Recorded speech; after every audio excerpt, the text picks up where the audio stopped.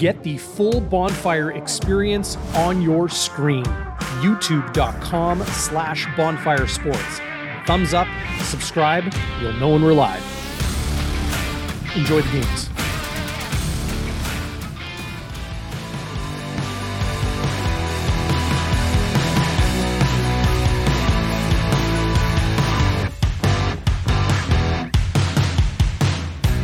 Will a return to health and the first bye week of the Winnipeg Blue Bombers season rejuvenate this team, get them back on track to playing the type of football we've come accustomed to seeing from this group?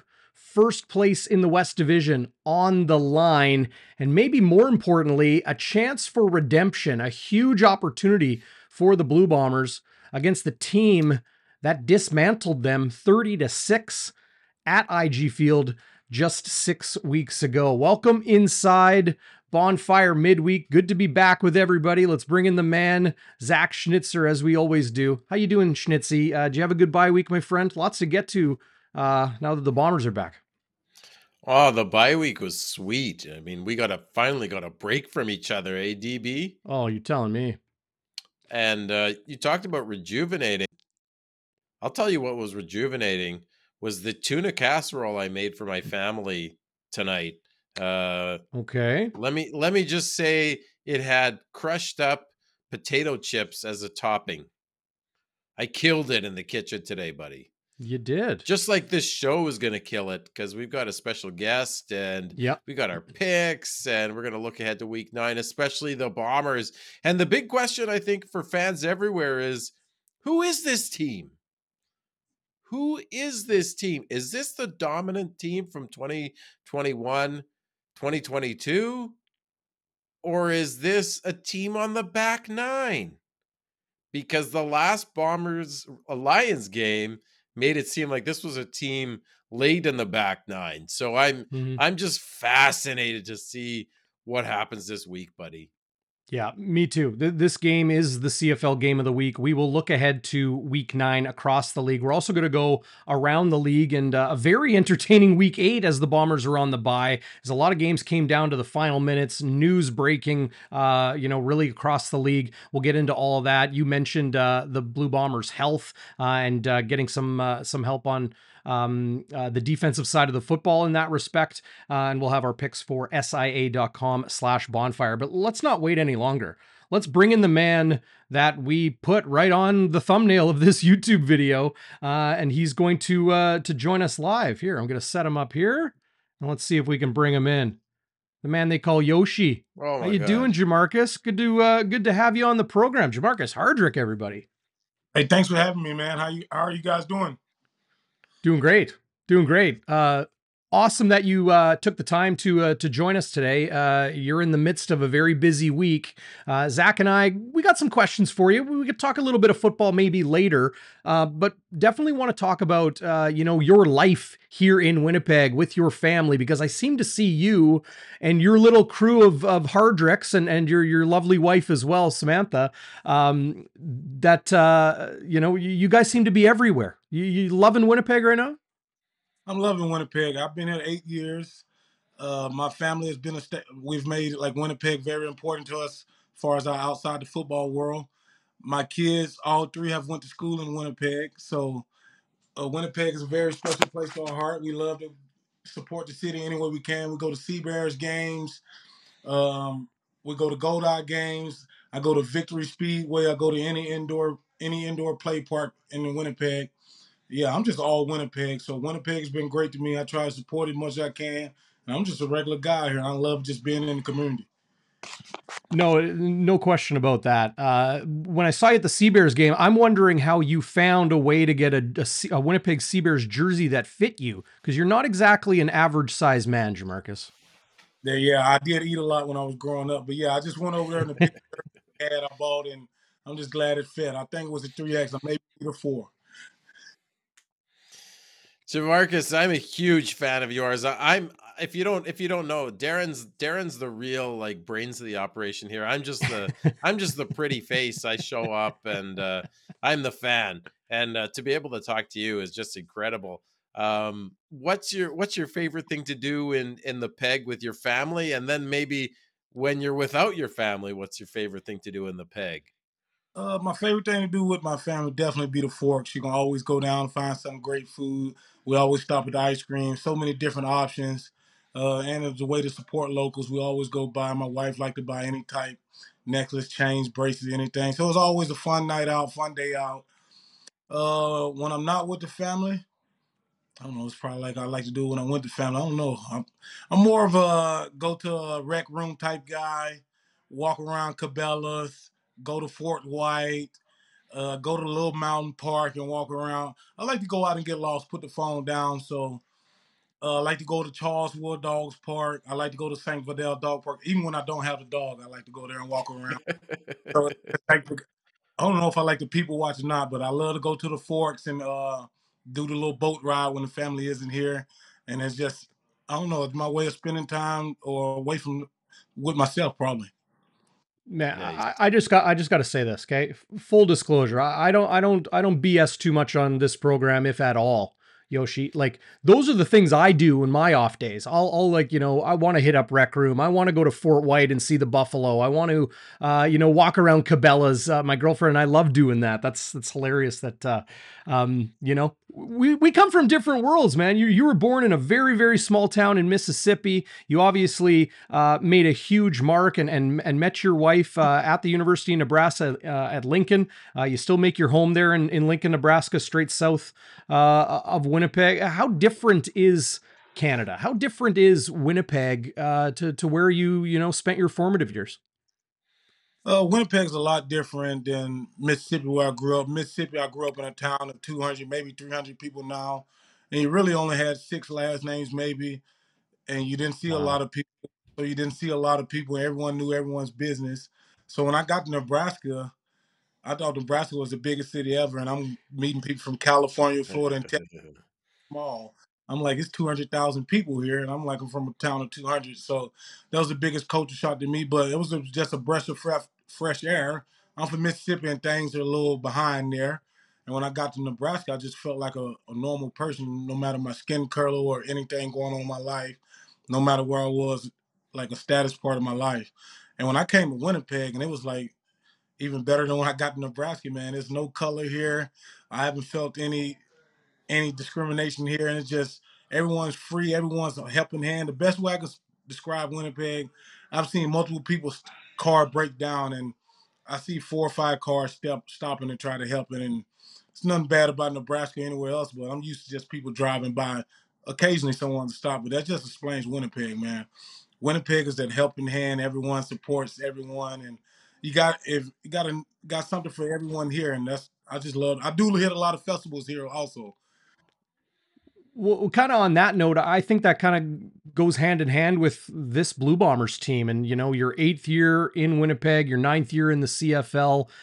You've been an all-star, you've won championships with this franchise, but that culture in the locker room, maybe not the start to the season you guys had hoped for, and a chance for redemption on Thursday, like we were talking about off the top of the show with the BC Lions back in town once again for a rematch this Thursday.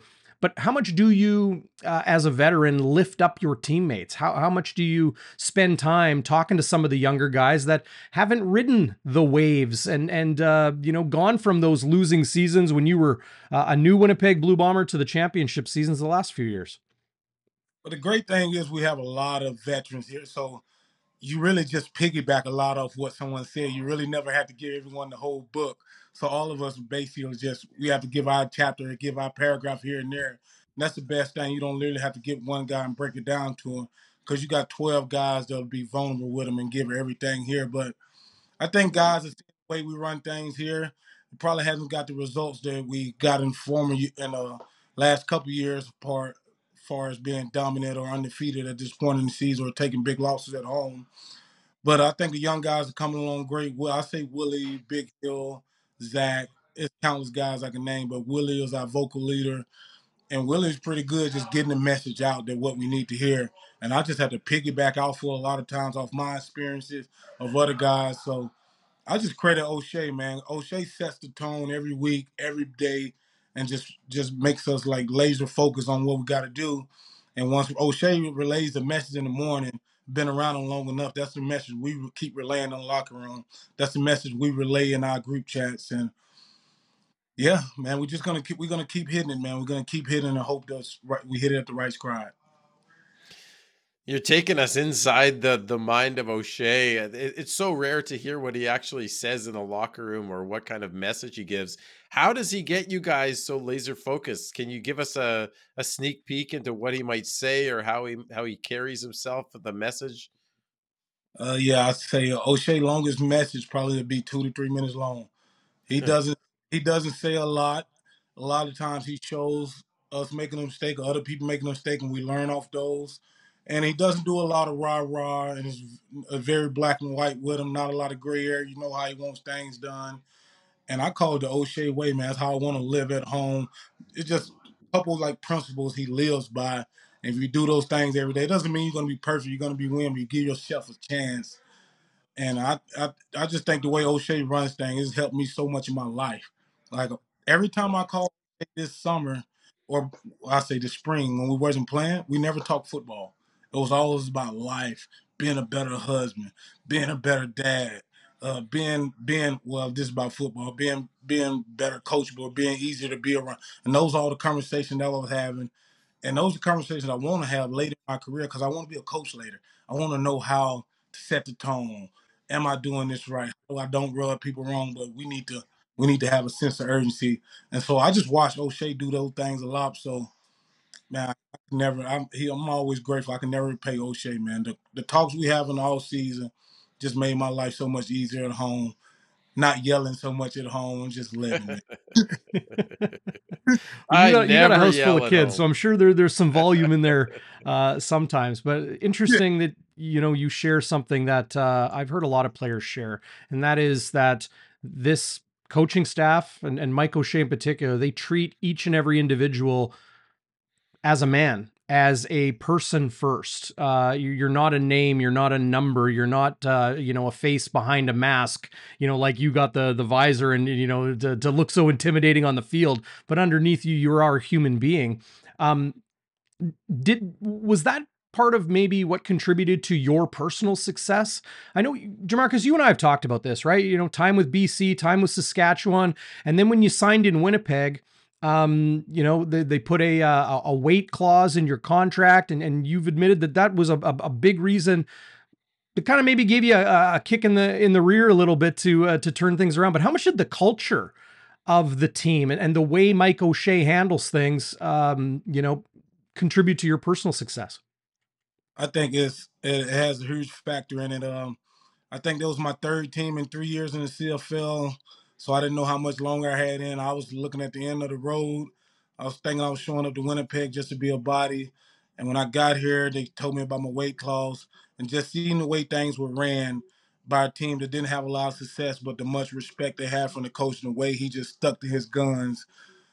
Um, Man, it had a lot to do with me turning my thing around. Him believing in me, them believing in me, and seeing people doing it the right way. Like when I got here and seeing Stanley Bryant, like I was played with Javon Olafoye in BC, and he always talked about Stanley, but I didn't watch Stanley a lot because I was a fanboy of Javon then.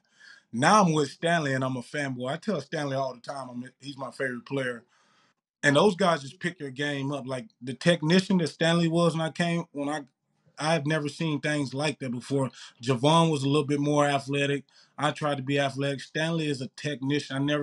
Like he's just so technical with his hand, how much football he had seen. And Dressler was here. I had played with Andrew before. Westerman, the way he worked.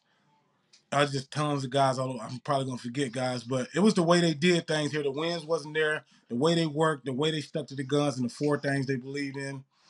It's turned me around. That's the way I want to live my life. You got another And one for him, Zach? well, I do. I got distracted by the chat because Jeff Cabillas is asking one of our stalwart fire starters, as we call them, listeners here and watchers, Yoshi. Can I call you Yoshi, or is that only special Um, people call you Yoshi? we're family, man. We're Winnipeg. We're all together. Right about me, baby. We're Winnipeg, man. He had a great question. What's the meal you prefer Zach Collaros to buy the O line? Well, I'm a family man. Whatever meal he can save the most money with, but I'm not picky. I can eat Five Guys. I can eat McDonald's. I can eat steak, or I can eat hot dogs. So I'm legit a 300-pound guy. I just eat. You just give me You meat, just cheese, eat. burger. Yeah, I'm a meat bread guy, man, with any sauce. Well, even though you're a 300-pound guy, you can still jump up into the stands with the Hardrick hop, which is now very famous all across the CFL. I'm sure we'll see a Hardrick hop on Thursday, but can you tell us where the Hardrick hop originated? Hardrick Hop originated from. I just have a lot of fun. I have a lot of fun on the field. And the first time I did, I ran there. I just saw people hitting the stands. I didn't think nothing about it. I went and jumped in there with them. And the next day, Bob Wiley was joking on me and said, you all in the papers, you all over here trying to be famous or whatever." Then the next, I think I want to say next couple of days, my inbox was blowing up, guys. I mean, fans were like, "You got to keep doing that. You got to keep doing it." And next thing you know, the whole team was doing it. Defense catching interception, they doing it.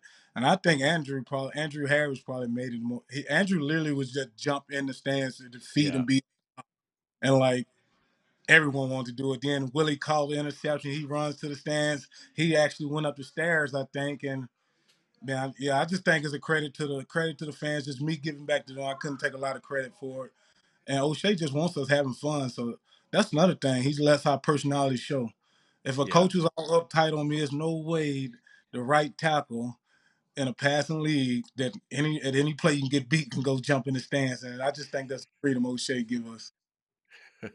Yeah, and of course we're looking, like Zach mentioned, many people looking forward to a potential Hardrick hop on Thursday at the I call it the Madhouse on Matheson, Chancellor Matheson Boulevard. That place gets pretty crazy. Jamarcus, you're a guy that is, a play with passion guy. I almost every time I see you, I tell you about how you know amazing it was to hear you speak of the game and some of the things you say in describing it. I remember once you said, like, you just feel like going out there and biting the grass. You really live and breathe football and like have a real passion when you're playing the game. Tell me about the crowd at IG Field and when there is 30,000 plus in there really rocking the building, what that does for you as a player. Man, I wish they can get the feel that I get from the crowd, man. I'm I'm almost bubbling up right now, man, just thinking about it. But that crowd, the energy, the feel, the want to, you can feel the want to in the crowd. You can they're so into the game. They so know so they have so much knowledge of the game. They know when to cheer, what to cheer for, Mm. when to get breath, when to get loud. And since I've been here, man, it's just amazing the way Winnipeg has supported us, man, through the wins, through the losses, through the ups and downs. And these games this year has been bananas. I don't know another word to say. It's been bananas this year at the games, turning around, seeing the crowd going crazy. And yeah, I don't know. I wish I could thank them enough, man. I don't know if I can thank them enough, man. The crowd is our cheat code here. That's the Cheat best way to code. put it. The That's crowd good. is our cheat code at times when we're winning. Not like I'm trying to say I'm not trying to put too much pressure on us, but the crowd is our cheat code. Well, we've caused, what is it, 132 time count False or starts. Yeah. procedure penalties, false starts. I love, like, I sit behind the bomber bench, Yoshi, in section 128, about 11 rows up, and I love seeing you hype the crowd. Like, that you give as much as you get from the crowd. I think I see you waving around a little white towel sometimes, or just waving at us. So I think you do an amazing job of getting the crowd going. I appreciate it. No, I appreciate you guys more than ever, man. I've been on the opposing team, and coming to Winnipeg is something you circle on your calendar, and you won't sleep that week. Knowing you're coming to Winnipeg, knowing that crowd's going to be loud, knowing you got to deal with if it's cold over here. But the number one thing when you come to play Winnipeg as an opponent, you're talk about the crowd first. That was amazing. I was on two different teams. We talked about BC, and when we talked about the crowd, when it was amazing when I played for SAS and came over here for a Banjo Bowl. Think you guys got 10 sacks. I don't know how many times we jumped off sides. That's the first time I got a chance to feel the wrath of IG Field. So when Winnipeg called me and asked me, gave me a contract and told me I had to lose weight, I was like, I don't have to play in that crowd against them anymore. Come on. So that was playing crowd in Winnipeg, man. That's what it was. Okay, that's what it was. Before Zach and I ask you about the importance of this game and a little bit more about football, I wanted to draw attention to this comment. Tamara, who's watching live on YouTube. Great to see you, Tamara. Everybody else out there, thanks for joining us live here on Bonfire Midweek. And of course, big thanks to you, Jamarcus, for your time. But Tamara points out something that I, as a native, born and bred Winnipegger, have always known about this city, and that's like, it's almost like we're insecure that, we're not Vancouver, we're not Toronto, we're not Calgary, we're not these sexier cities. And then you really look at what we have here and the people and the attraction, and you start to see, feel some gratitude for that. And, right off the top, you were talking about that coming from Mississippi and then Nebraska and then, spending time in Saskatchewan and BC before, here in Winnipeg on your pro journey. And obviously time in other parts of the United States when you were playing arena ball and, a flash in the NFL as well. Do you see what I see? And that's almost, it's perplexing to me that people still think of Winnipeg as like, without, or a place that doesn't have something to be proud of. To me, that is asinine. This city has so much, and you're somebody that has come here and seen that yourself. What's your take on that? Yeah, I think Winnipeg is the best because, like you said, they're not trying to be anybody. Winnipeg is Winnipeg. It's not trying to be Vancouver. Winnipeg isn't trying to be Toronto. Winnipeg is Winnipeg. We have something here for everyone. We have outdoor activity, indoor activities, family things, every sporting event, baseball, basketball, hockey. We have an outdoor life here. We have malls. What else you looking for? The family atmosphere. You have people walking around. You have thermal. You can't miss here. I don't know unless you. I don't want unless you want to be bougie. So everything is here in Winnipeg. Yeah, food you need. No bougie here. There's no bougie here. And I think the No. best part too is if you're a country boy like you, Jamarcus, or like a lot of my friends that are west of the city, you drive 45 minutes, an hour in any direction, north, south, east, west, it doesn't matter. You can be in the middle of nowhere. You can see some real nature. And Manitoba is a lot more than just flat prairie land. Right.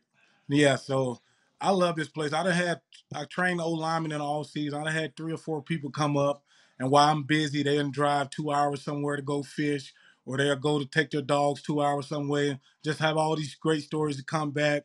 All the great food they talked about that they buy when they come to Winnipeg that was made in Winnipeg. I want to say Crown World is probably not in Winnipeg, but just a Manitoba connection. When Just down people the road.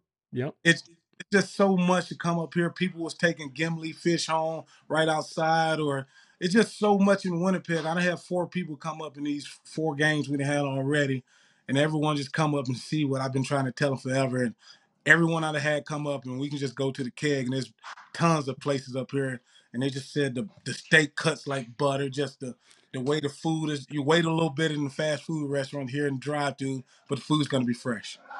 The food's gonna be fresh. People are gonna be nice to you. It's just different. Winnipeg is different. You have to be here to experience it. On the outside looking Yeah. in, it probably looks like it's cold here and it sucks. And it's a blast here. I don't know a better way to put it. You guys know it's a blast here. You work here, you see people in the community. It's just everyone's about Winnipeg. I don't know but better way to put it. Winnipeg's the place to be. Yeah, no, I agree. And I'm going to let Zach ask a football question here, but I'll just end Oh, with this. There's an old cliche in Winnipeg, and I'll change one word, but Winnipeg's reputation keeps the jerks out. And I think that really, because everybody here, it just, you got the right mentality if you're a Winnipegger and you appreciate it for what it is. Anyway, sorry, Zach. I know you want to ask yeah. about the Well, Lions on no, he's Thursday night. making me psyched up about Winnipeg. I'm happy I'm even happier to be a Winnipegger, and I'm from here as well. Um, no, just thinking about the game on Thursday, from a fan perspective, it was shocking to see what happened the last time we played BC, and I know we gave up more pressure than we wanted to. What's the mindset coming into this game? Is it more there's revenge on your mind, or is it, we've forgotten that game completely and we're just going to do what we do, we're just going to play our game? It's not a revenge, or we haven't forgot it completely because we had to watch that film all week. But definitely can't be revenge. If it were a revenge game, we'll let that game beat us twice. So that game can only beat you once. And that's the biggest message I was trying to tell people. From losing the last Grey Cup, it's easy to move on from, I wouldn't say smaller losses, but other losses. Like the Grey Cup, it was so hard to get past it. And I just remember talking to Osha, Marty, and all season. It's like, can't let this game beat us twice. So I think that was a little easier for us to move on in the first beginning. But yeah, it was pretty hard. We gave up more pressure than we wanted. We didn't play our best. And just hats off to Winnipeg. I think I'm a Winnipeg. There's no excuses. They were the better team that day. Yeah, I don't have an excuse. Well, and Jamarcus, I'm watching the other games across the CFL this past week, as I'm sure you and a lot of your teammates did, and I'm watching Hamilton's pass rush make it real tough on Dustin Crum. I'm watching Montreal's pass rush, do some really really impressive things. I've seen opposing teams playing against this Blue Bombers do some really, really impressive things. You do got to give some credit to defenses in the CFL, right? We're used to the 2,000-yard receivers. Maybe Kenny Lawler. I don't know if he'll get it this year. I know he wants to, like you mentioned the other day, but you do got to give some credit to the other side of the football. Yeah, a lot of credit to the other side of the football field. Those guys get paid too. Defensive coordinators have been great this year, scheming things up and drawing things up. I just love where the league is going, man. Every team is bringing something new every year, something new wrinkle. Then you see it again from another team. Everyone's has their own creativity though, and teams have a way of attacking our pass protection or attacking other people's pass protection. And it's not like when I first came in the CFL in 2014. You blocked the guy over your head, and it was a big wrestling match. All these guys are cats now. They're lining up wide. They're doing a lot more twisting. When I came in 2014, it was more the John Chicks, the Bowmans over there. You get what you see. Like they're coming right down your head. They're coming right down the middle. The guys were a little bigger. They're a little on the smaller side now. They're faster.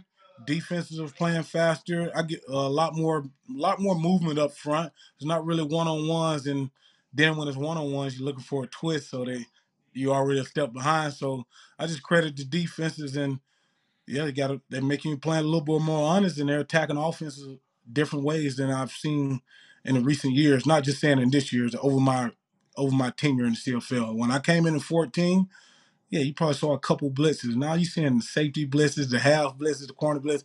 They can all blitz together now. The DN will cover the slot back or something now. So like, it's just so creative and so many athletes out here. Like the athletes you have in the CFL now, you can blitz a safety down the middle and make Willie run with one of the slot backs. I'm not Right. saying he cover him in it. I'm just saying the type of athletes that are in the CFL now. Like Betts himself, he's one of the fastest guys off the ball I've seen in my 9 years in the CFL. Like that's just a credit to him working hard and a credit to his coaches letting him do what he do good. And he's Canadian. Yeah. Yes, he's Canadian, and you wouldn't know that about it. I don't know if it's a difference between Canadian and American players, but he's a baller, baby. I played against him. I know I played against him last year. He got the best of us early in this year. I played against him last year, and I was like, man, that guy, he knows the game a little bit. It's nothing flashy. He knows the game. He knows where the ball's coming. He knows where the ball want to hit. It was only a matter of time before it like all clicked, and I'm sad that it all clicked on us, but it all clicked. It's clicking on everyone else too. But yeah, it's a hats off to him. He had a great game, and I'm excited to go out there and compete with my boys, man. Yeah, I'm looking forward to seeing you and Stan and the rest of the O line up against the Matthew Betts and the Woody Barons and very very talented defense that the BC Lions have. You could almost argue the best in the league this season. Where does that leave your club right now? We're going to probably get we will get depth charts Wednesday morning. Thursday is the game. We're just 48 hours out here. What's the key to a Blue Bombers victory from the man himself, Jamarcus Ardrick? Key to a Blue Bomber victory. I say all three of us having each other back. I don't want to just put it on one. Us, all three of us having each other back, going out there and loving on each other. And when we look up, we'll love to score. Like I say all the time. Everyone has a different message. I tell us all the time. Willie said, "I love y'all." I said, "Let's go love on each other." If we do the things the right way, it won't be perfect. Those guys get paid too. They're gonna make plays. But if we go out there and play the way O'Shea has told us to play or has showed us the way we can play over the years, and we do that and we have each other back, we'll be happy, and the crowd will have our back, and it'll be a fun one leaving Thursday. Yeah, well, we're looking forward to it. And Jamarcus, this was so great, man. Great to talk life and football. With someone so beloved as you by Blue Bomber fans. Me as a reporter, you're always one of my favorites to talk to. So thanks again. Appreciate your time, and rest up. It's going to be a battle. I don't have to tell you that on Thursday. Thank you guys, man. You guys take care. We got to do this again, man. I really enjoyed it. Yeah, anytime we'll have you on, Yoshi. A regular guy. There we go. I'll be looking for a job whenever I'm done. I'm calling you two. Okay. Please call me anytime. All right, man. Cheers. Jamarcus Hardrick joining us here on a Bonfire midweek. That was a great conversation. Oh man. When I was thinking about who to maybe bring on this week, we talked to Willie Jefferson. I talked to Brandon Alexander. I'm like, it got to be someone on offense. Talk to Dembski before he had his baby. I'm like, who's going to be a good guy to talk to coming out of a bye week about the city, about things to do here, and then obviously going up against his former team with the BC Lions coming to town. And I was like, yeah, it's got to be Jamarcus. That was great. Oh, dude, well done to get him on there. I didn't do much. The highlight is just Darren. It's all Darren Cameron. It's all Darren Cameron. Wasn't the highlight for you when he said Winnipeg isn't bougie? I mean, come on. Yes. That's bulletin board. That's great. I love that. I love that. I love it. You ain't going to get bougie here. You're just going to get Manitoba. Anybody who tries to be bougie here, they don't last long. You know where it's definitely not bougie in like the best way? Yeah. It's where I like to hang out when I got some downtime. That's Shannon's Irish Pub. They have got game day specials every single Bombers game, home and away. Jets games too, 21 beers on tap. Awesome food. Their pub favorites, your pub favorites, like wings and fries and burgers and the rest. Awesome. But then they've also got some really nice culinary choices that are done right by the chef and man himself, Gerard. Go see our good friends at Shannon's Irish Pub, 175 Carlton Street. It's underneath the streets.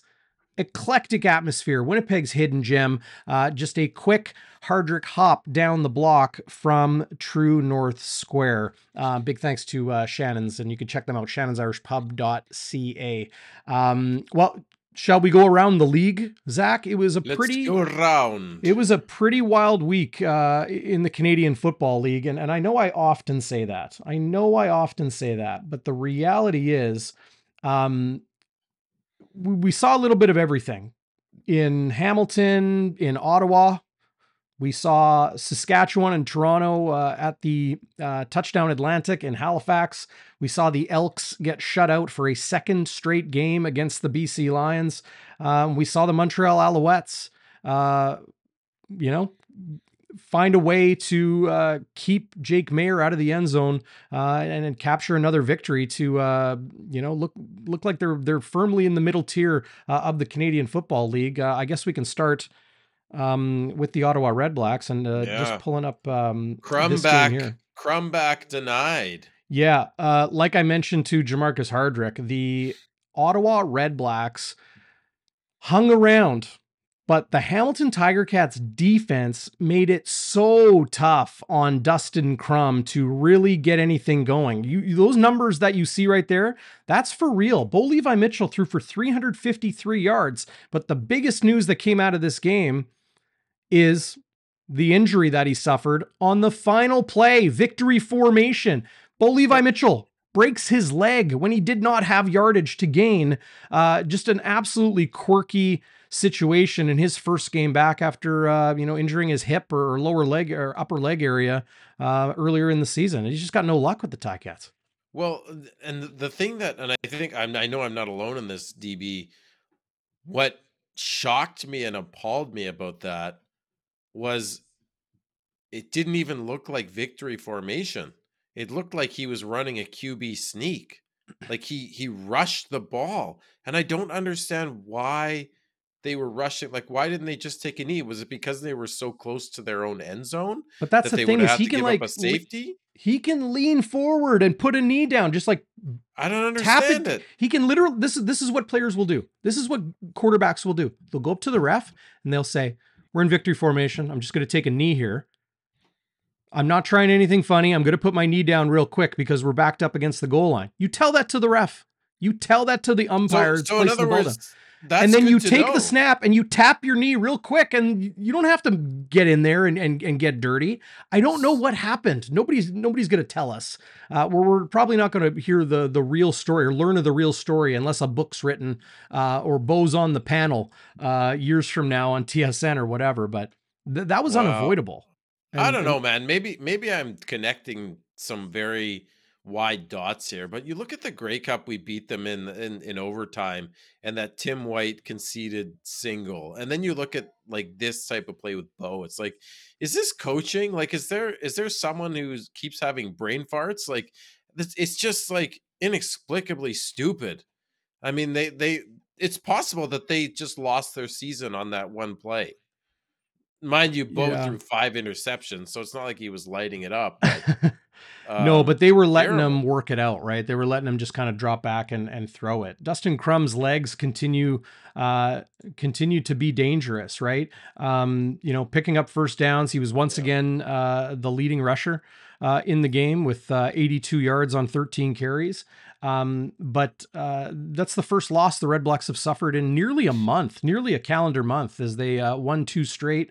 Overtime thriller, the comeback, of course, against the Winnipeg Blue Bombers the week prior. But the Ticats, I mean, they're staring down a schedule the next 4 weeks that is loaded with BC, Winnipeg, and Toronto. Those 3 teams are who they'll face in each of their next 4 games. So things are not getting any easier for the Ticats. Just pulling up the Riders Argos game in the Touchdown Atlantic. Chad Kelly didn't need to do too much with his arm, 122 yards passing. But the Toronto Argonauts just really, well, of course, Javon Leake with a huge punt return touchdown. And the Toronto Argonauts just not allowing Mason Fine and another backup quarterback that's struggling this year with the Saskatchewan Roughriders get anything going. And the Argos remain undefeated. What are you seeing in Toronto, Zach? Well, my question is, are they just you've used the term flexing. Are they just flexing on teams? Like, have they scored less than 30 points in a game this year? I don't think they have. Yeah. Like, every game they're scoring over 30 points, and defense and special teams played a role there. But how they had good one is it? Touchdown on offense. One touchdown on offense. Yeah, they scare me, Darren. Yeah, that's what I take away from that. Is this Argo team scares me? You see the way Ouellette runs the ball. He's just angry, and he's fast. He's a gasher too, and he's ripped. Like, he could just run guys over. And then Chad Kelly, I mean, they called him Swag Kelly, I think, for a reason. I think he had one of the highest ratings on Pro Football Focus, even better than Kolaris had one week. So, and then their defense is stacked with playmakers. I don't know, man. Like, they scare me. If Winnipeg was playing them, I don't know that I would pick the Bombers right now. Yeah, the Argos are legit. Chad Kelly is legit. Maybe it got a little bit, Winnipeg viral. My statement about Willie Jefferson being the best player in the CFL today, I still feel that way. But I said, hey, if you want to think it's Zach Kolaris, if you want to think it's Jake Kelly, absolutely. I get that, because quarterbacks are going to get the love. However, I digress. First one of the day, first one of the month. Oh, yeah, that is the first one of the month. First one of July, I think, too, if we go back in time a little bit. But the reality is Chad Kelly has what it takes to be the MOP in the CFL. And if he can do what a lot of people doubted, myself included, and that is take a team that won a Grey Cup championship, that he was the, late game insertion because of an injured starting quarterback in McLeod Bethel Thompson, and he can run the table. I'm not saying they're going to go undefeated, but like run through the season unscathed, capture first place, win the East final, and then, just down the highway, capture another Grey Cup in Hamilton. That'll really say a lot about Chad Kelly. And, he's saying all the right things, doesn't want to go to the NFL, not interested in that anymore. But he could get that phone call if he puts together a season, like he's done through the first third here. No, he looks like the real deal. And in some ways, it makes that Grey Cup loss a little more palatable, because if he was just an overhyped, not very talented sort of backup sort of guy that we thought he was when they won the Grey Cup, that would have sucked to lose to someone like that. But to lose to the Chad Kelly we know he is now, it's like, okay, this was just a sneak peek of things to come. When he juked Adam Bighill, right? That infamous 2nd and 15, 20-yard run that set up the go-ahead touchdown in the Grey Cup. So the last thing I'll say about the Argos is I just hope that Chad Kelly runs into a brick wall one game, and the Bombers just hit him in the mouth really hard and just bring him back down to the earth. But that's the fanboy in me. Yeah, no, I hear you there. I think it just leads to the importance, or speaks to the importance, of this West Division first place game on Thursday night. Hey, you know where to go for your pregame show. Chris Walby joins me live Wednesday. That is tomorrow, Wednesday at 3 p.m. Everybody at Winnipeg Sports Talk will be joining Game Day Winnipeg live immediately following that show, Hustler and Remo's show. And then we're going to, do it on the post game as well. Zach, you'll join me on Game Day After Dark. There's nowhere better to be when it gets dark in Winnipeg. Baby. Following a Blue Bombers game. But quickly to wrap up CFL Week 8, the BC Lions blank the Edmonton Elks. Now the Elks have decided to make a change. Jarius Jackson will now be their acting offensive coordinator. He will be the play caller. And Stephen McAdoo, who was with the Saskatchewan Roughriders in years past, he's actually going to move from the offensive coordinator role to a defensive coaching role, still on the Elks staff. But Dane Evans, who has taken over for the injured Vernon Adams Jr., was outstanding in this game. And I get it. It's there. He's playing against the Elks, but he was Pro Football Focus's top performer this week, or the honor roll as they call it this year. 25 of 32 for 330 yards, 2 touchdowns, no interceptions. And he told TSN after the game, he's like, I didn't do anything special. I just ran the offense. But the reality is, people wondered if the Lions were going to be able to keep up their strong play without Vernon Adams Jr., who was having an MOP-like season, in that conversation during a very hot start. We saw him here in Winnipeg 6 weeks ago. Suffers a knee injury a couple weeks ago. No major ligament damage. They have been monitoring him. BC Lions head coach Rick Campbell stating that maybe it's a bit of an operation of it being a short week for the Lions. But Vernon Adams Jr. will not be the starter on Thursday in Winnipeg. It will be Dane Evans once again. But as far as Winnipeg is concerned, I don't know if it's the quarterback they got to worry about. I think it's that Lions defense. They are real good. They are really good. But just one thing on the Elks. I feel like, by the way, McAdoo, I didn't realize he went to the defense. All I read was it was an advisory role. He was saying, I assumed it was the offense, but the defense, that's interesting. Doing a little Duron Carter switcheroo there, but I hope not. Yeah, right. But is he kind of the fall guy for this? Like, I kind of feel like Chris Jones. I mean, they're not going to do anything to Chris Jones right now. Well, we got to remember, Chris Jones has his hands full with GM duties, head coaching duties, defensive coordinator duties. That's what I mean. All of this conversation about Chris Jones is sticking with Taylor Cornelius. Maybe it wasn't Chris Jones sticking with Taylor Cornelius. Maybe it was McAdoo, right? Well, that's what I wonder, because I look at him even entering the season with Cornelius as that should be hung on Chris Jones. Like, he came into this season knowing what he knew about Cornelius and thought this guy could even be average, is a joke. But maybe at this point it's more McAdoo, and maybe Jarius Jackson he wants to ride with Daggy, and there was a conversation about that, and that's where they're going. Yeah.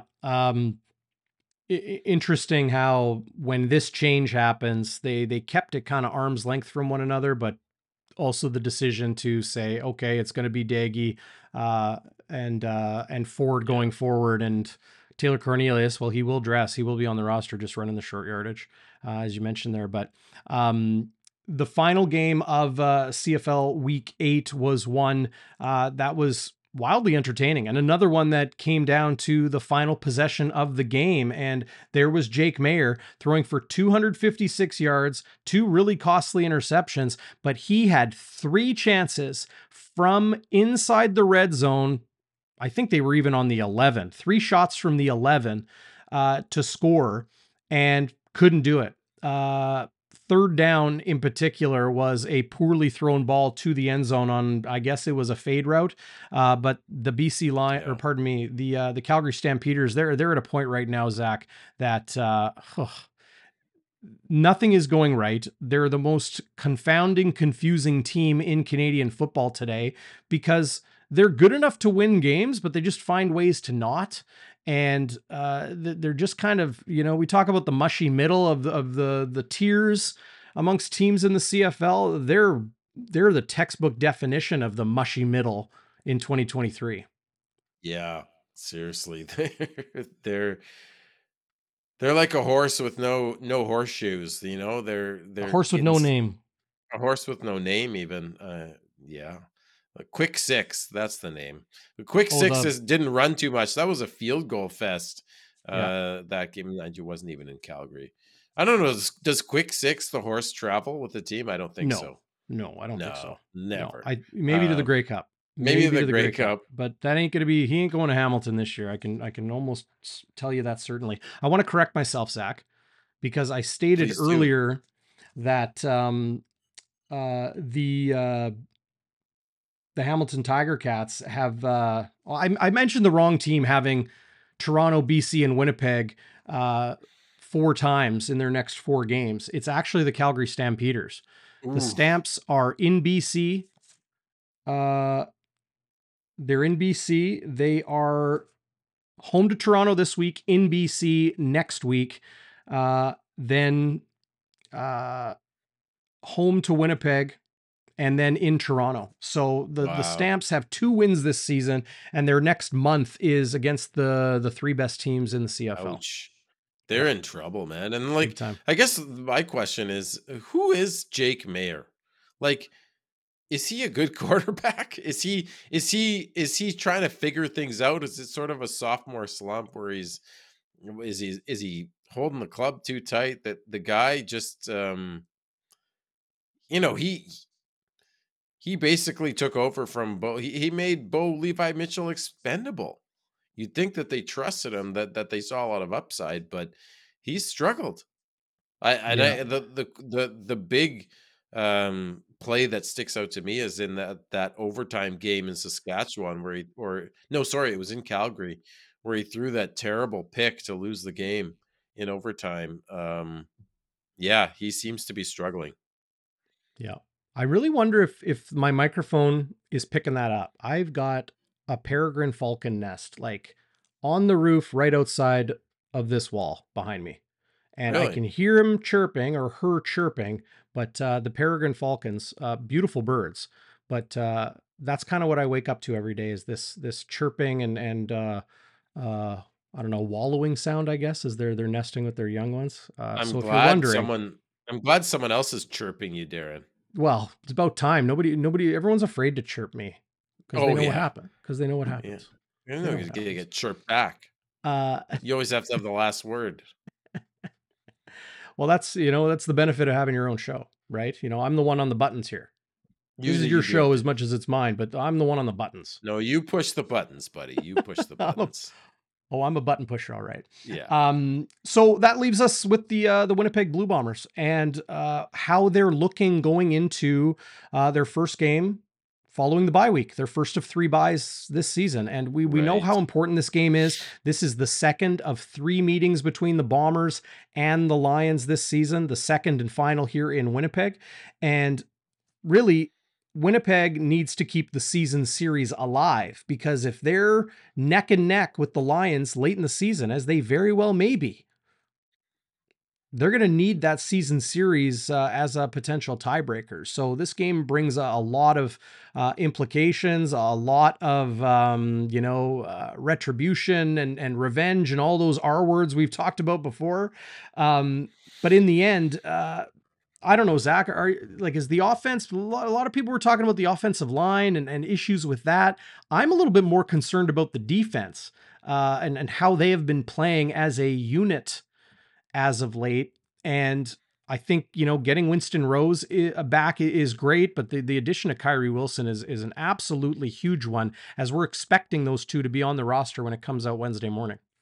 The one that really made me smile was Kyrie Wilson, because there was one stat that jumped out when you sent me the stats. I'm no Chris Walby. I don't memorize the thousands of data points and then just bring them up casually in the conversation like he does on game day. But one stat that jumped out to me was quite surprising, is that on defense, Winnipeg gives up the most rushing yards per carry at 5.9 in the entire league. And, I think it's very heartening to have a guy like Kyrie Wilson come back into the fold, a guy who is really good against the run and will help Adam Bighill there.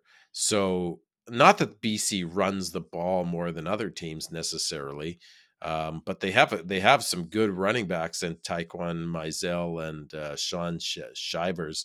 And if Kyrie can help us shut down the run, then you're making Dane Evans have to throw the ball. You're making the team one dimensional. And so I was happy on the injury front. Of course, happy to see Winston Rose back there too. Who was I think in one of Eddie Tate's articles, one of the receivers was talking about him. Kenny Lawler was talking about, going up against Winston Rose in practice. Was it Kenny? It was one of the receivers anyway, saying like it's good to have him out there because you realize how steady a player he is. He doesn't bite on double moves, and he's just a steadying force in that secondary. Yeah, I think, talking to Winston Rose this week, and here's your injury report for the Blue Bombers in week 9, and I'll spin past the BC Lions as well. As you mentioned, their tailback, Sean Shivers, or Shivers. I'm not even sure how he pronounces it, but no relation, I believe, to Jason Shivers, the defensive coordinator of the Saskatchewan Roughriders. I know he pronounces it Shivers, but Shivers, their tailback, along with Taekwon Mizell with the BC Lions. Those will be two important players to keep an eye on in Winnipeg Thursday night for the Lions.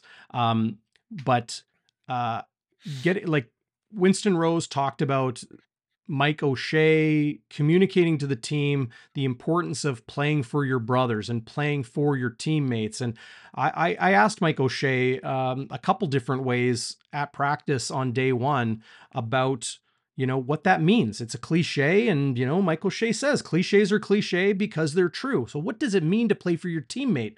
What does it mean to play for your brother? And O'Shea talked about the physicality that football has and sacrifice. So, I'm not saying the coach explicitly said that that's not what the Winnipeg Blue Bombers are doing. But when the players start mentioning that as, the thing they need to do coming out of the bye week, I'm thinking maybe on defense, getting more of that will be helpful. And when you add a veteran like Winston Rose, a guy that has been in the trenches, figuratively, a guy that has, been there, done that, won championships, and is one of those emotional leaders. When it comes to the back end of the Blue Bombers defense, they always say Brandon Alexander is the strict parent and Winston Rose is the fun parent. In that, they're the big brothers of the crew. They're the ones that are, keeping the young guys on their P's and Q's and making sure everything is how they need it to be. But getting Winston Rose back on the field after a stint on the 6-game injured list to start the season, I think is going to maybe help the mental focus of the Blue Bombers from snap to snap on the field. That's the mental part. Kyrie Wilson has missed over 12 months of football. And to see him back following that Achilles injury, I think it was week 2 last season where he got hurt, getting him back when the Bombers need it the most at weak side linebacker, because Malik Clements is on the 6-game injured list. That's a huge re-addition to Winnipeg's defense. I don't think anybody, if that's one thing we should not overlook is Kyrie Wilson coming back is a huge addition to the Winnipeg defense. Well, and the way he sniffs out screen passes, he's just got a special talent for it, Darren. I've never seen anything like it in a defender, and he can just shed blocks and just take guys down. Just right behind the line of scrimmage. I just love Kyrie Wilson. I met him at the Taste of the Bombers event they had late in May, and super friendly guy as well. And even said in one of the articles I read this week that he enjoyed the rehab process. I mean, Michael, what character? Like he finds something to enjoy in the grinding rehab process that is coming back from an Achilles injury. Just a character guy, a gentleman, and a hell of a player. Yeah, he really, really is. And, I think back to when he was a practice roster guy, 3-4 years ago, whatever it was with the Bombers, and him and Timothy Flanders were close friends. And, Flanders, kind of coaching him up with the media, right? Like, don't worry, you can talk to these guys. They're good. Because when you're new to a country and new to a league and a team, and some strange guy with a TSN microphone comes up to you and wants to talk to you, it can, it's a new thing. It's a little intimidating, but I remember Timothy Flanders, the former Blue Bombers running back, helping his friend Kyrie Wilson out. And now Wilson just comfortable in his own skin. Hearing him talk this week about almost enjoying, he said he almost enjoyed the recovery process of a 12-month injury to an Achilles. Is just absolutely bonkers to have that perspective. But it just shows you the type of guy that Kyrie Wilson is.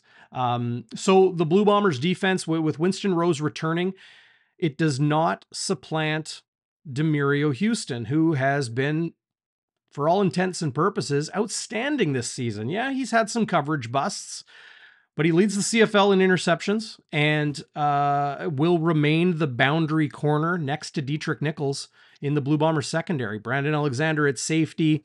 I don't see Jamal Parker, although he's been getting some work at halfback in place of Evan Holm. I think that's just to get him familiar with defensive reps again, as he came back from the injured list last game. But I imagine he will be handling returns again. Jamal Parker, and Evan Holm is going to be right there. So Winston Rose will be next to Evan Holm at the field side cornerback spot. The Bombers have a handful of guys on the 6-game injured list. And I think, Zach, that's not a concern, but something that we should educate the fan base on, is that these guys are not on the injury report because they're on the 6-game. And I don't think we're going to see Teodric Hansen anytime soon. Has started a second stint on the 6-game injured list. Jared Beeksma, a linebacker that joined the team mid-season, looked to suffer a pretty significant injury during practice this week. Hope the best for him. But there's a whole group of guys that I don't know if Winnipeg is going to get back sooner rather than later. So the roster as it stands today, I think, is really what they're going to be working with for at least the next month of the season. They got seven games here before their next bye in late September. And who do you see, like, because Janarian Grant is going to be out for a bit. He's on the 6th game. Who do you see as their returner? Is it going to be Jamal Parker still returning kicks, you think? Yeah, I do. Okay. Yeah. It was his first game last game. So I'm going to give him a little bit of leeway, a little bit of leash, and not get on him too much if he wasn't comfortable with some of those punts. His up in first the air game, sort of thing. First game for sure. Yeah, Kurt, who's watching live on Facebook. What's going on, Kurt? Good to have you and everybody else with us. No return game without Janarian Grant. I don't know if that's totally true. Janarian Grant is special, but we're seeing a lot of kick returns and punt returns go for distance or house in 2023 across the league. So it doesn't come down to just, you know, pure talent or ability. It's not like a 50 goal scorer. You got to be a 50 goal scorer to score 50 goals. I don't think you got to be a Janarian Grant or a Mario Alford to go house in the CFL in the return game. It comes down to your blocking and your scheme and your game plan. So I wouldn't go as far as Kurt is saying personally, that there'd be no return game without Grant. Yeah. Is yeah. Go ahead. No, please. No, I was going to ask is does Gray slot back in, Jeff Gray, because you saw him whether it was an injury or an illness, he wasn't the starter last game. Dobson was in for him. Do you see him coming back at left guard? That's what we've seen in practice this week. So that is what I expect. But, you know, has Winnipeg had trouble in pass protection? I think at times, but they've also been a very dominant group at times. I think the pressure on Zach Collaros is maybe a little bit magnified or amplified because of, you know, just the nature of fans and saying, well, like, we haven't seen this before. Now Zach's having to escape and he's being rushed and hurried in the pocket, and he's being forced to make throws earlier, than maybe scheduled. Sure, you know, we're going to see, I think, a little bit more of Liam Dobson, some Tui Ellie in those double tight end sets and that sort of thing. It's going to be important for Brady Oliveira to block, and same with the receivers as well. But I'm not. I'm personally still, the jury's still out in my brain when it comes to any verdict on the Blue Bombers offensive line. And that's because I see flashes. It's not just like, oh, it's only late in the game when they're, you know, running the ball down the opponent's throat. They're able to do that. But then early in the game, they're able to pass protect when teams are blitzing and when teams are bringing tons of pressure. And in the same breath, you can say that there's also times where they're not able to stop that pass rush. And it doesn't even have to be blitz packages or anything exotic. It can just be 4 versus 5 or 5 versus 5. And they're having pass protection busts. So that's why the jury's still out for me.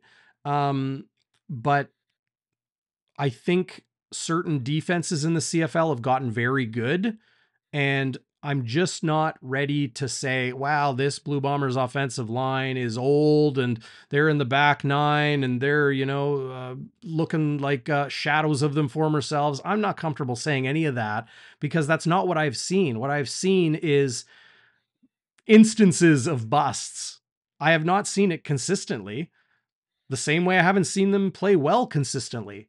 All of that said, Zach, I'm less concerned about the Bombers offense than I am about the defense. Big time. Everyone's talking about the O-line. I'm worried about the D.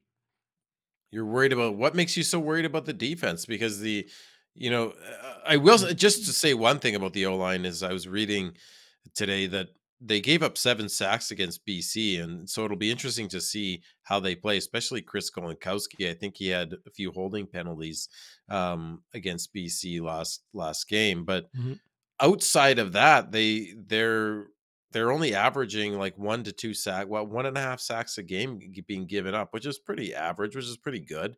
So maybe it's just a bad matchup with BC. We'll see on Thursday. But what's making you so concerned about the defense? Well, it's the run defense. It's the run defense, and then it is those deep coverage busts that oops, I didn't mean to pull that up. It's those deep coverage busts that we are seeing sometimes. Winnipeg's been opportunistic on the back end of the defense.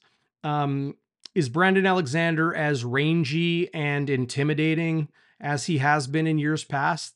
Maybe not.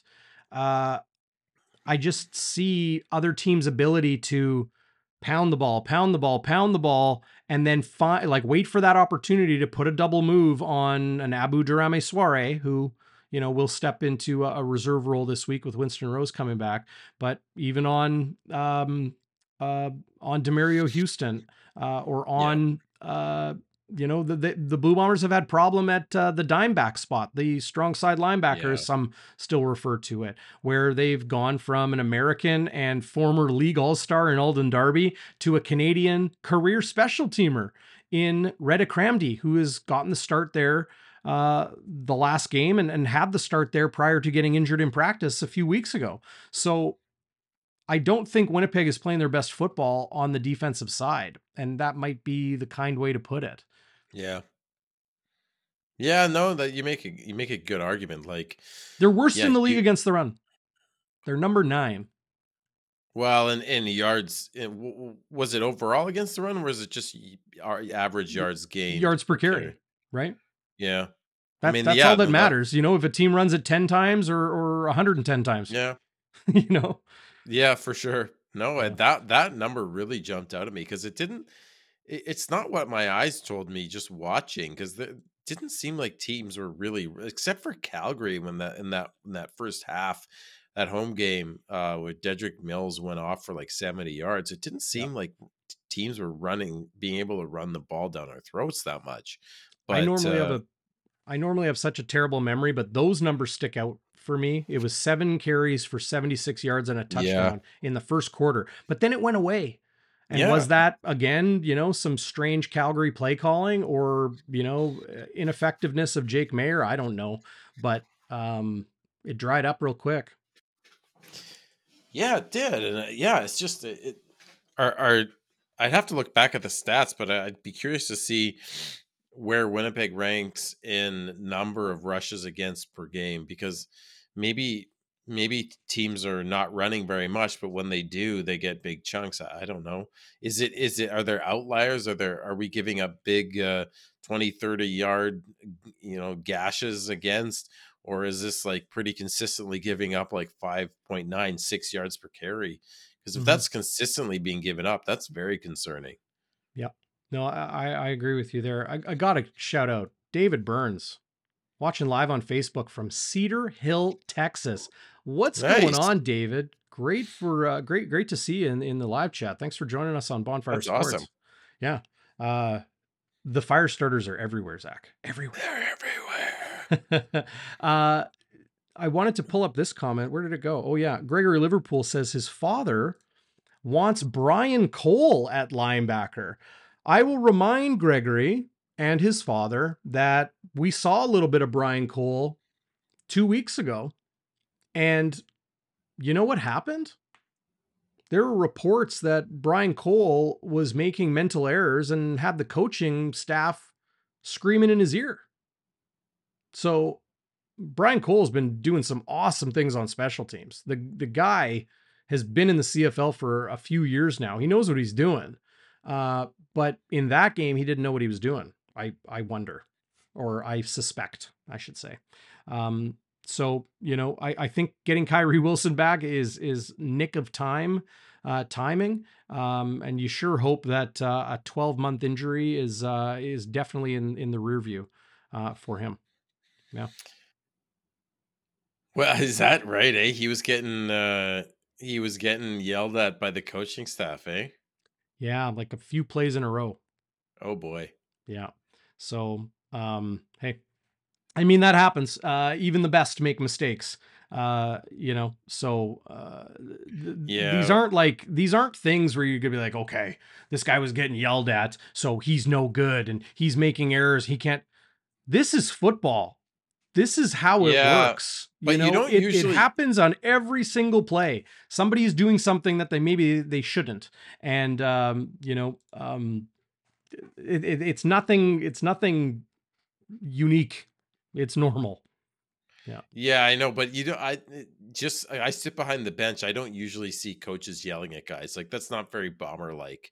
So I imagine he really messed up. Well, he might have just been out of position, right? And they're yelling at him, not like yelling at him in punitive way, like, what the hell is wrong with you, boy? It's get to the hash or get to your spot or whatever code word for the coverage, right? Maybe he just had, some mental hiccups. That can be the case. That happens. Hey, you see quarterbacks do it at the line of scrimmage all the time. They'll tell the guy lining up at tight end or the running back to be like, you're on the wrong side. You know, it's we're in rabbit protection. We're not in hair protection, right? Rabbit and hare. Yeah, yeah. Good code words. Well, hey, you know, have you ever heard Buck Pierce's code words? Every year he's got a new kind of itinerary or a new dose of different language. It's really cool to listen to. Well, actually, you mentioned Buck Pierce, and Eddie Tate did a great job with Yeah. some inside the game articles. If you haven't checked those out, go to the bluebombers.com and check those out. The making of a playbook, and there was another one. It was the making of, they were both with Buck Pierce, making of a playbook, and then just like, I think calling a game was the other one or something. Good stuff. Yeah.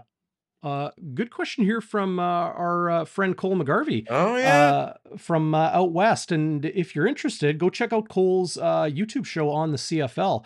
Cole says, apologies, you guys already discussed this. We have not.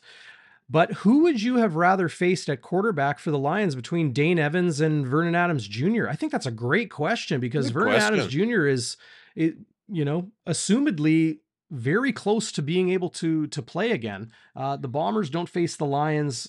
That third time is October 6th. So 2 months away. I hate to think October is 2 months away, but it is.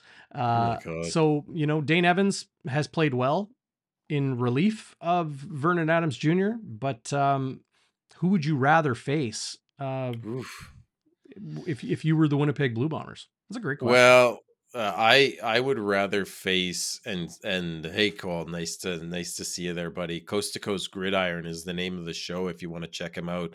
They also come out on a podcast with his buddy Noah, who has said he's going to be cheering for the Lions this week, even though he's from Winnipeg. So I was, isn't he wears the Bombers jersey on their show?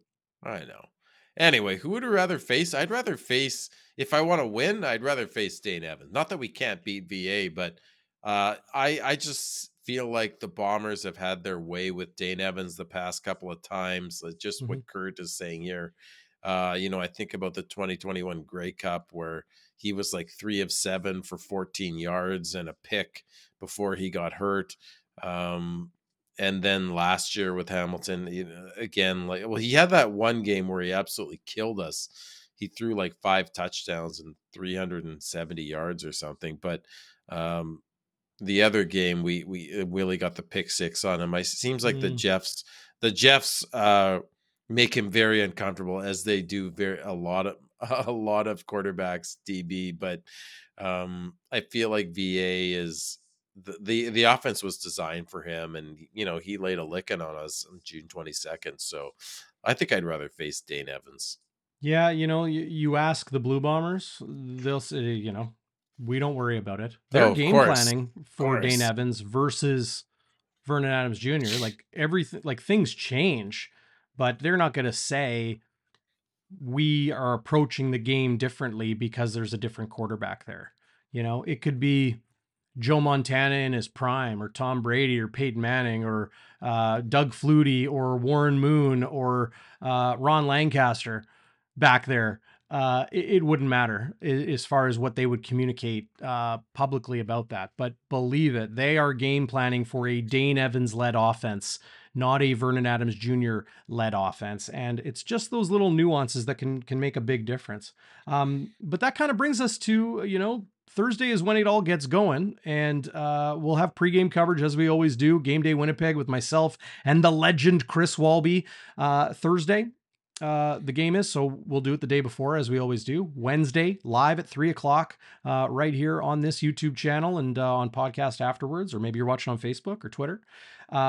But that is game 1 of a pretty intriguing week 9 in the CFL. And well, let's get to our picks for SIA.com/bonfire. And Zach, you got 2 games on this list, slate of games that you really like. Yeah, and I'm betting 3 whole units on both of them. I'm going heavy on the Bombers at what's happening? Oh, my computer's going weird. There we go. I'm betting 3 units each. One on the Bombers at -5.5. I think they cover. I think they win. I think they're going to rattle Dane Evans early, and when he gets rattled early, I see one of the firefighters comment saying this too. When he gets rattled early, um, he has problems, and like that's kind of an oxymoron. But anyway, you know what I mean. Well, If he he has gets like when you get into his kitchen, the yeah. confidence leaks out. Yeah, yeah, like a dripping tap on your sink, right? Like There you go.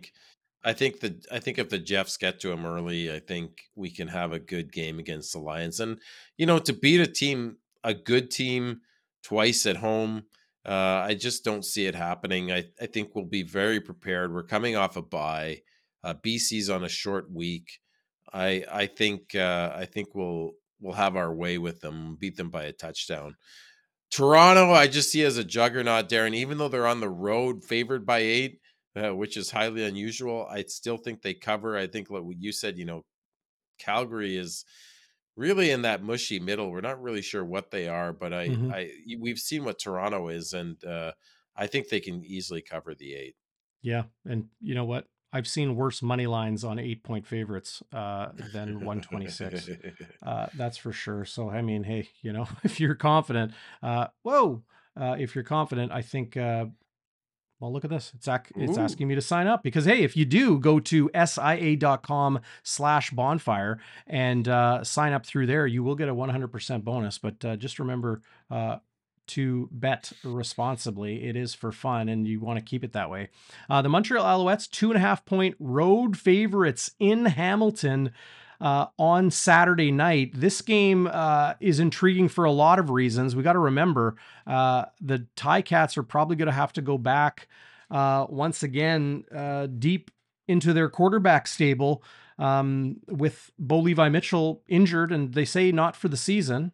I don't know if that's for Grey Cup ticket sales or what, but the Ticats definitely down, looking up right now. Montreal has been playing very, very good football on both sides. Cody Fajardo and an offense that is really finding its stride with balanced offensive attack. I like Montreal to cover 2.5. And then Ottawa coming off their first loss in a calendar month. Of course, it was a 2-game winning streak, but I'm stretching out those off weeks, right? They are a 1-point road favorite in Saskatchewan. And to me, I think this is an absolute home run. I think Ottawa is going to go into Saskatchewan and really expose the Riders for, well, I think for what they are, and that is a flawed football team. They have been an absolute nightmare trying to do anything since Trevor Harris got hurt. Mason Fine, many think in Saskatchewan, people I've been talking to, or, you read Twitter or you listen to the radio, they're all saying it. This is a last chance for Mason Fine before they move on to Jake Dolegala. Really? Yeah. So, I mean, maybe not. We have to remember that the general manager and the head coach of the Saskatchewan Roughriders are in the final years of their respective contracts. So, I mean, the Riders are in do or die mode right now because it is BC and Winnipeg's West Division. Calgary is floating there. Saskatchewan can be a third place team if they can find a way to play complementary football and buoy themselves, if you will, enough to get by with a Mason Fine or a Jake Dolegala at quarterback. They've got talent on defense for sure, and they've got talent in the run game. And I think if you just play a smart offensive conservative game plan, like say the Ottawa Redblacks have been doing with Dustin Crum, I'm not saying they need an 80-yard rusher like Dustin Crum has been in a lot of games this year, but I think Saskatchewan can, they have an opportunity to be a playoff team. Despite a lot of things going wrong for them. So, well, they have a good defense. They have a good D line. Yeah. They have a good running back. I mean, they're not a total tire fire like the Elks, but it would be super funny to see an Eastern crossover team, though, for the first time ever. I mean, if Calgary continues to sink, right, and Saskatchewan sinks, can you imagine? Let's say Hamilton crossing over or Ottawa that I would love that. I would just love it. I gotta say Towson thinking like me, smash that like button. Don't hesitate. Just go hit it right now. And if it says sign up for YouTube, just get a Gmail address. It's 2023. Hashtag Hotmail sucks. What do you have against Hotmail, buddy? Oh man, I've been just crushing on Hotmail lately. Hey? You really have. Yeah, or not crushing on it. The opposite. Hating on it. Fair, yes. Yeah, you're hating on it, right. And Jeff Cabilla's with the comment of the day, and just referring to one of those great things that Jamarcus Hardrick shared with us, is that the Blue Bombers faithful, the Madhouse on Matheson, the home crowd at IG Field, is their cheat code. I love being the cheat code, says Jeff Cabilla's. And great to see Jeff and my old pal Derek and so many people at the ballpark this past week at the Winnipeg Sports Talk night at the ballpark. That was a ton of fun. It was great seeing everybody. Oh man, Tristan Rivers Music was there. Yes. Isha Boy Bruce was there. Phyllis was there. Transcona Pauly was there. Yeah, it was great seeing Pauly. Yeah, it was awesome. What a great night Winnipeg Sports Talk put on with the Gold Eyes there last Wednesday. I didn't see Waiters there. Disappointed. Yeah. Disappointed. I'll have to settle for Waiters' YouTube page. That's what I'll have to settle for. And the world didn't explode when Cabillas and I met, but it might if we were at a Bomber game, as he said. We could do the Schnitzer stair climb together. Although he's probably in a little better shape than I am. Yeah. Maybe he'd wait for me. My knee is... I'm getting knee surgery, DB. I'm going to be at least 2 weeks on the IR, but I'll be back. For real? This is breaking news to me right here on live YouTube. Knee surgery, September 16th at 2 p.m. Oh, geez. At the Maple Surgical Center. I know. I'm only 40, but I've pounded these legs too hard in my young lifetime. You getting a cartilage transplant? Yeah, something like that. From a pig or something. Well, I'll be very clean. It's better than other things you can, get transplanted in your body from a pig. Be glad it's your knee and not something more critical to life. Indeed. I'll give you that. But hope the best for you there, buddy. I've got an appointment with my my surgeon. Why am I blanking on the word? Because you don't want to think about it. That's why. No, I don't. But I'm probably gonna have to get ankle surgery again, like I did a year and a half ago, or geez, I guess it was 2.5 years ago. Anyway, those things absolutely suck. So it's important to express gratitude. It's important to, get out and talk to people and enjoy your community. And that includes all of you out there, fire starters, and a great place to do it is Shannon's Irish Pub. Big thanks to Shannon's for supporting the channel. They are great supporters of us. We appreciate you supporting them so we can keep bringing you this stuff here on Bonfire midweek and beyond. Game Day Winnipeg, Wednesday at 3. We will go live. Myself and Chris Welby. Zach, you will join me as always. Game Day After Dark. We'll get it spicy on the post game. Following, I will say it. I will just say it. Game of the year. Thursday night at IG Field. 100% game of the year. Yep. The West is the best, and the two best teams are going at it. Thank you, Toronto.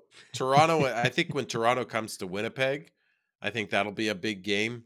But right now, this is two Titans in a title fight, right? Because if BC wins, they're 4 points up, and they've taken the season series on us. It's like 6 points up. Yeah, like it'll be really tough for us to. It's early, right? It's week 9, but it would be tough for us, the way BC's playing, to overtake them. And if you want to be a perennial Grey Cup contender, you want to be in first place. You want to have that first round bye, so no crazy upset can happen. And you want the one cheat code. win at home. Yep. You have the cheat code, 1 win and you're in. And, I think that's just what you need. I've heard Kyle Walters talk about that a lot when early on in his tenure, that, really the goal is to get first in the West. Well, you know why? You get an extra game of concession sales and ticket sales and everything. Well, for sure. That too, right? Yeah. No, People, don't worry about my knee. Bacon on the knee. Is that kosher? Oh, God, that's good. If I get a pig cartilage transplant, that's great. That's a great comment, Arlen. Oh, I didn't even. Right.